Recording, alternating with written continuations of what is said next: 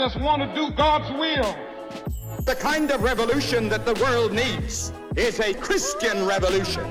If you want a miracle, you've got to expect it to happen. You are the recipients of God's grace and God's blessings, and you rejoice in that reality. Welcome to Life Today Live. This is real TV. And you know, my wife sometimes watches reality TV. Not so much my genre, but I walk through the room and I watch a bit of these shows sometimes, and I'm like, is that real? I mean, really, is that real, right? And I think a lot of times I know the world looks at Christians, and sometimes I look at them and I go, okay, is that real? You know, do they really have peace? Do they have joy? I'm just not sure. We're going to talk about that today. We're glad you're here. You're invited to be a part of the conversation. If you're watching us live, chat is open in the chat-enabled rooms. My guest today has written a book on one of these topics that you kind of wonder about people sometimes. The book is called JoyFull, and it is written by Lydia McLaughlin. And if you recognize her name, you might be a Real Housewives of Orange County fan. Lydia, welcome to Life Today Live.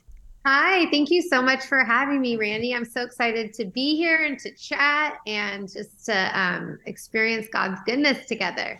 So before we get into some of the details, I'm curious about a couple things. How did you get from Newfoundland, Canada to Orange County, California? Yes, I actually was just in Newfoundland last week, which is amazing. I love Newfoundland. I'm a Newfoundlander. For those of you who don't know, Newfoundland is a small island off the east coast of Canada. It's as far northeast as you can go in North America, so it's very different. So my dad's side of the family is all from Newfoundland, and my mom is from San Diego, which is pretty much as far west, south that you can get. And they met and fell in love. My mom was an actress and my dad was making a movie. He actually was making kind of a reality documentary before that was a thing back in the late 60s, early 70s. And so he fell in love with my mom and the rest was history. Okay. Well, that's a great story. All right. So here's an interesting thing. And you know, people that may have seen you on reality TV or just know that you're on reality TV probably have a lot of presumptions. But you made some pretty bold declarations on the air with your life. Where does that come from? I mean, I believe I have a spirit of boldness, which is the Holy Spirit. And so I would say that I really believe God still speaks to people, still and the Holy Spirit is still moving in the world through all of us. And so I think I have my sense of boldness because of my faith. I have faith in God, and I just like to take those big steps. And so I feel like the more bold I am, kind of the more of a platform even God gives me. Yeah, well, and you've got an interesting one. I mean, how did that happen? How did the Housewives thing happen? Sorry. Cut out. Okay, yeah. So my husband, you froze for a second, but I feel like I know what you were asking.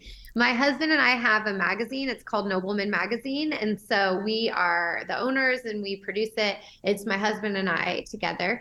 And we were working on that magazine, and it's the same production company that does The Real Housewives of Beverly Hills, also does The Real Housewives of Orange County.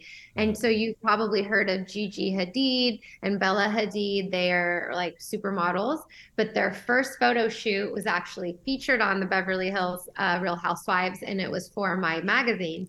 And so the production company kind of met me behind the scenes and was like, oh my gosh, you would be a great housewife. And then found out I lived in Orange County. So they were like, what about Orange County? And I literally laughed and said, no, I don't think that I'm a housewife. I'm a Christian. I've been leading Bible studies since I became a Christian. I really love God's word, and I love studying his word with other women. And so like my life and who I am really is the opposite of maybe what you see as like, or would think of a Real Housewife to be. Right. I'm no different than that. So I was like, no, I would not fit in to do that. Like, no. But they said, well, why don't you come in for a screen test and an interview and just see? And I grew up in the media. My grandfather actually is Jeff Sterling, and he invented 24-hour television. He's he's a media he's in like the Media Hall of Fame in Canada. So I grew up understanding the power of media, understanding the power of television. Yeah. I think myself, I started a magazine in the first place. And so all of a sudden the opportunity came to be in front of the camera. And I looked at it from really a business point of view of, well, that would be great for our magazine. And then also I looked at it from a ministry, like, oh my gosh, I could like maybe be showcase like functional marriages and showcase being a good mom and kind of those things. So I really did always enter into that world with that type of a mindset.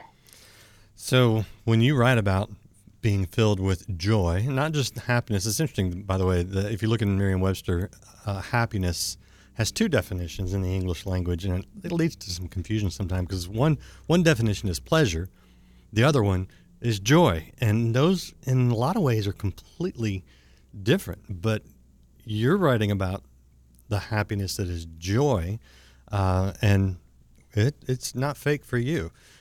Why'd you go this direction? There's a lot of ways you could have gone. I believe that we can be joyful.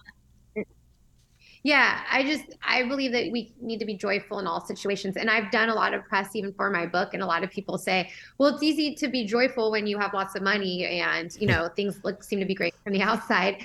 But I would say to that, like I think one of the reasons why my faith is so real in my life is because I have been around a lot of successful people or people who like what the world says to pursue, and they are not joyful. They couldn't be more empty. And so for me, even at a very young age, I saw right away, like, what does it all mean? Why are we here? What the world's telling me to go after, I can see that won't fulfill me. And so I would argue, I love just Paul when he wrote, I have been in want and I have been in need and I have had it all, but I have learned to be content in every situation. And that idea of learning contentment, it's not something anyone is just, you accept Jesus and so you're content forever, but it is something we have to learn, and we learn that through being in God's presence and being in God's word.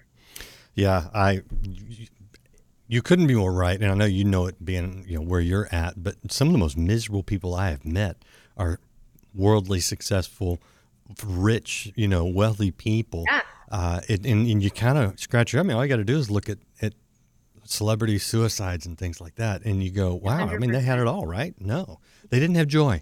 They were missing something. All right. Okay. So you walk through several things that can be hindrances to joy, which is great to point out because people wonder why am I not happy? Well, you talk about some of those, and you talk about some of the paths to have true happiness and joy. Walk us through some of what you go through in your journal. Yeah, so this book is really a devotional. I would say that I learned, I have an Instagram, OC Lydia, and I started doing some Instagram lives where I would do Bible studies. And I got so many women that maybe have known me from the Real Housewives that were asking me like, oh, I'm intimidated by the Bible. I want to learn. I want to read God's word, but I don't know where to start. And what would you recommend? And so really, I wrote this book almost for them.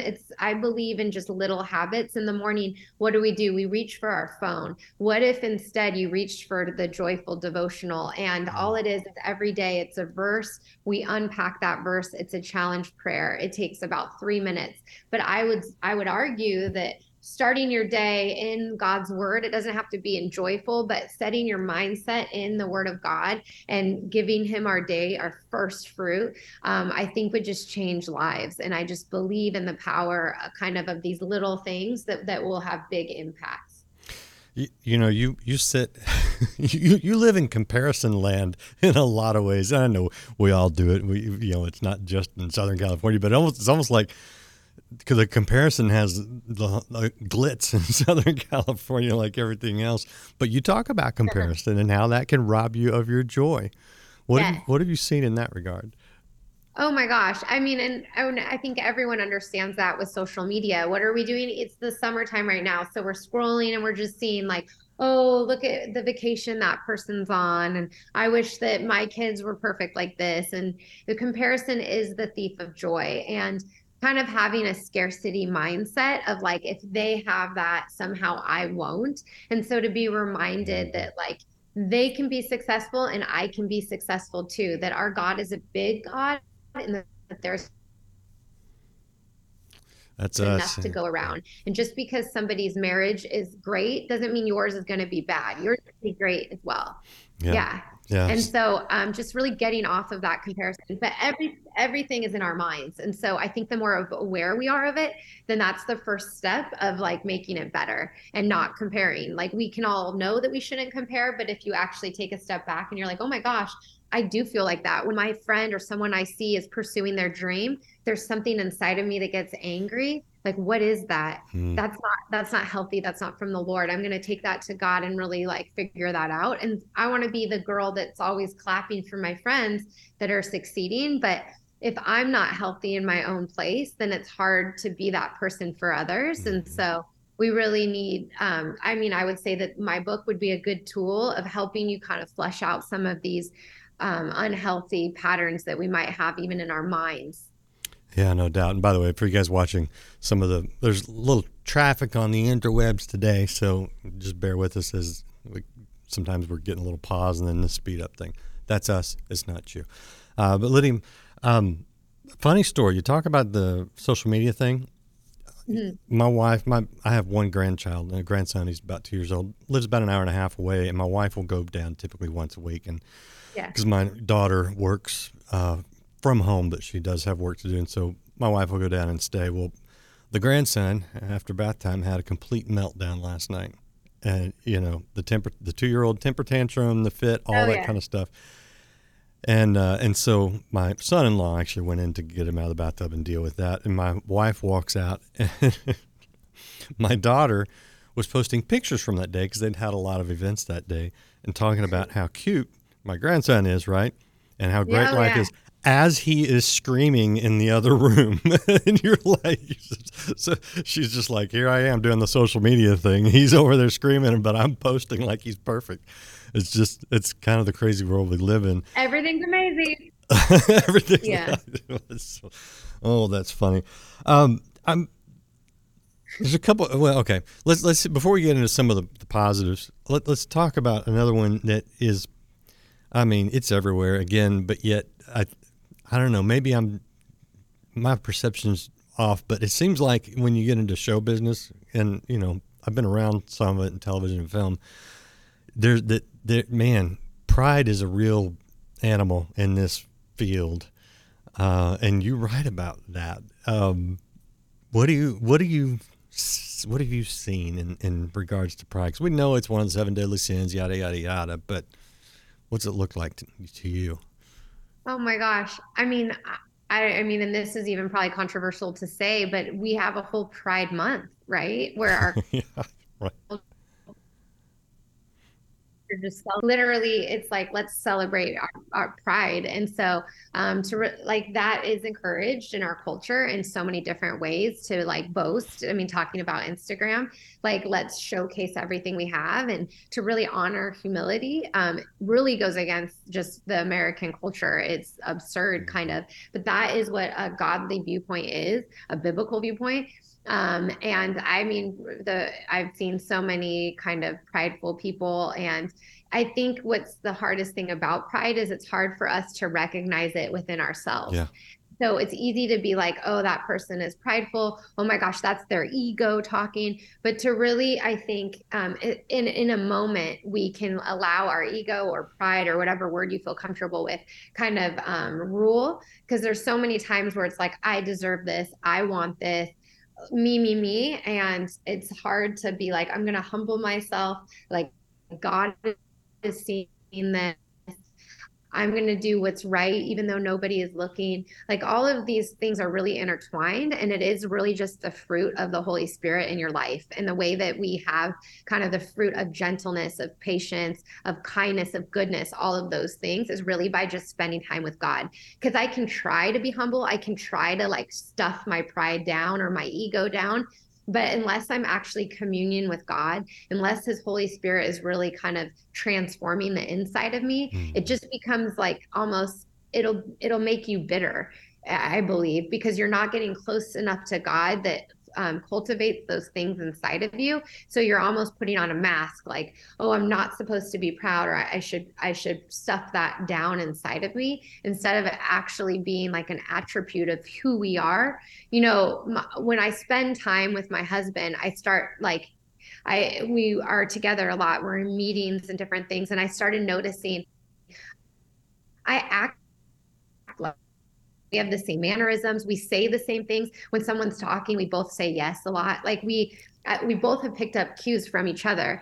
And if someone were to tell me just to act like him, I would be putting on a facade and just kind of doing. But because I spend so much time with him, I just take his lingo, and I know what he's going to do, and I have a feeling of him. The same is true when we're spending time with the Lord. We smell like him. You know what I mean? We start having that aroma. And you can't fake that. And so I don't want to say like, oh, let's be humble, because I don't want to add another to-do thing of someone then now is going to be like feeling like they're almost mad at God. Because I believe, like you started this conversation, I'm inside of her, then that was the way I was created. Not everyone has different gifts. And sometimes I feel like, oh, I gotta be more gentle. I find some of my best girlfriends are very like soft and gentle, because I feel like I lack that. So I wanna be around that. But I'm not saying like turn off who God made you to be, but as we spend time with him, we have the fruit of that labor almost. So, okay, I love the wisdom in what you just pointed out, because so many times we see things, like we shouldn't be prideful, we should be humble. And we try to cultivate that ourselves. We try to grow the fruit on our own. Yes. But the reality is, when you're connected to the vine, the presence that you talk about, you don't have to strive to grow fruit. It just happens. Yes. And so when we focus on the fruit and not on the vine, we're going to be frustrated. And we're going to maybe produce some fake fruit, and try to fool people, which just never works out well. But when you focus on the vine, which is being in the presence, being connected. Yeah, and Christ, I love that. Yes. Well, I love that idea too of the image. Because obviously I'm not a gardener. I don't know that there's a lot of gardeners out there, but the idea of like a seed and how a seed has to die in order to make the fruit. And so like for us, we do have to die to some of these earnings, like, oh, I deserve that or whatever. Like we need to let that go. So I'm not sometimes it does take some sort of surrender on our behalf. Totally. And also this idea of like the pressure of the dirt. I love that image of like this seed is underneath and it's got to push through all of that to make that one little grass come out of the ground. Like we've been through that. We all have times in our life where we're like struggling, or God, where are you? And we have to die to ourselves, but like to push out and get it going, to see that fruit, it does take effort, but it is really cool. And so I'm not saying like, oh, we just hang out with God and then you're going to be perfect, but there's work and there's toil and there's death, but it's so worth it. And he like waters us along the way. So It is a really beautiful image as we think about it. Yeah. All right. We're talking to Lydia McLaughlin. She is the, I guess you're still not doing the the Real Housewives thing. No, I guess you can call me like an alumni from Real Housewives. Okay. I graduated. What does that mean? You're not a housewife anymore, or you're not? Not today. Who knows what the future holds? Okay, that's funny. Alumnus of Real Housewives out in Orange County, and this is her book, JoyFull, 2 L's on the end of that. Yeah. And what a great thing. Let's talk about some of the good things, because these are just as key and a lot more fun to talk about. I think when you talk about gratitude, that gratitude changes everything, I think. What have you learned in that regard? Yes. Oh my gosh. Well, I have 3 boys. And so just trying to teach them to cultivate a grateful heart, especially just in our today's kind of landscape and on Instagram or anything like that, I believe that there's like this spirit of offense that's out there right now. And to switch that, I think the way that we can come against that, because it's so easy to be offended. But if we instead are like, no, I'm going to have a spirit of gratitude every time that someone offends me, or I feel kind of like I want to puff my chest off, instead, I'm going to be thankful. We always have things to be thankful for. And instead of kind of complaining all the time, if we also like think about God's promises and who God is, that is a shift, which I believe goes along with gratitude. You know,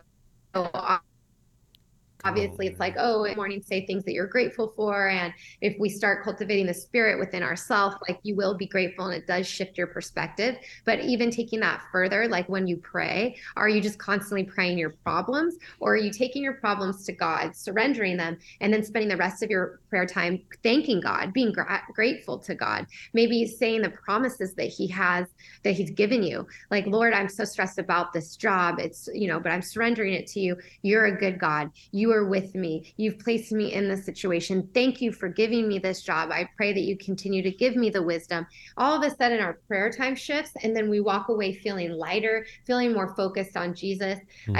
I really believe in, instead of focusing on the problem, focus on the problem solver. And our words are so powerful. And so instead of kind of speaking in this victim or this like defeated, mindset and repeating all of our problems, I think if we are conquerors, we're victors, like we won, we know how the story ends. So let's like speak that over ourselves, over our life, and in our prayer time. And I just believe your whole world blossoms. Yeah. Again, key point. I mean, you focus on yourself, you're going to find reasons to not be grateful. You focus on God, there's just gratefulness is going to just happen. Amen. And so it's orienting ourselves in the right way. All right. There's one more thing I want you to talk about, at least one more. and you have a great acronym for rest. And really, I mean, joy and rest, I think, go together. If I'm worn out, I'm tired, I'm beat down, I'm not happy, and I'm not pleasant to be around. Just ask my wife. But you have an interesting take on rest and what that truly means. Oh, you're sorry. You're cutting out. Your acronym for rest. I want people to hear that. Can you say it? Can you tell us what it is? Can I? Sure. Yeah. Releasing every sabotaging thought. Yes. That's an interesting take. Why did you go that direction? I just believe that God gave us a sound mind. And I have talked to so many different women through leading Bible studies and at women's conferences. And I believe that there's so much, we're at war in our heads so many times. And we have thoughts, that just really are trying to sabotage our life. And so if we can just release those, if we can realize that that's not a great thought, that's sabotaging me, but I'm going to just instead declare peace, declare rest in the battlefield of my mind. It's very, very simple, very easy, and it's good to remember, but I just believe there's so much power there, and it's an easy kind of rest. Like, I want to have a restful mind. I want to be peaceful. I love the promise that God gives us, a sound mind. And so many of us are struggling in our heads and being anxious and going over, all of the things that we have to be worried about. Those thoughts aren't doing anything for us. Let's release those thoughts. And then again, like we were just talking about, Randy, like focusing on God and his promises. And how do we know what his promises are? We're in his word. So we can declare his promises over us. I love the idea. It says that our faith increases when we hear the word of God. And I think so many Christians have relied on like secondhand Christianity, and it's killing us. You're relying on my encounter with God to fuel your faith. And God wants to have a moment with you. He wants to be in communion with you. That's why we were created. So don't rely on my revelations. Go to God and have a revelation for yourself. Have an encounter with the Holy Spirit. And I believe it'll just transform your whole life. Yeah, absolutely. And it is letting go of those sabotaging thoughts. And then it's setting your mind on, what is pure, what is right, what is lovely, what is noble, what is admirable. And all those attributes are in God. So, again, really good. All right. This is the book, again, JoyFull by Lydia and McLaughlin. Available wherever you get books and the devotional.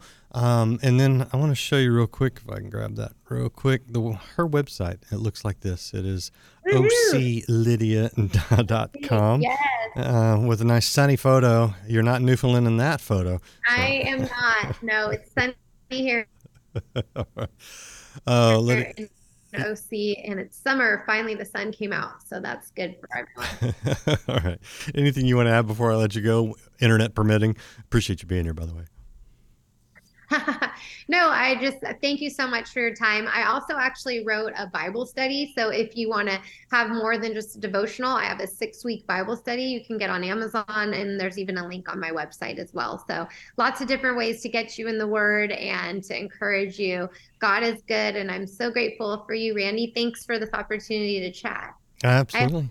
Your little grandson has no more meltdowns. Oh, he will. That's just you got 3 boys of your own. You know how it was when they're in their 2s. Yeah. No, thank you, Lydia. I appreciate your boldness, your witness, and your lightness. Your joyfulness, I think, is the way you'd put it. I mean, that's great. That's the way it should be. So keep standing in the depth and in the study there is really good. So appreciate all you guys out there watching. If you haven't liked or followed or subscribed, do that and spread a little joy today. Hit share, pick up Lydia's devotional, maybe get it as a gift for someone. And we'll see you again. We've got some really good ones coming up next week. So I'll see you again here on Life Today Live.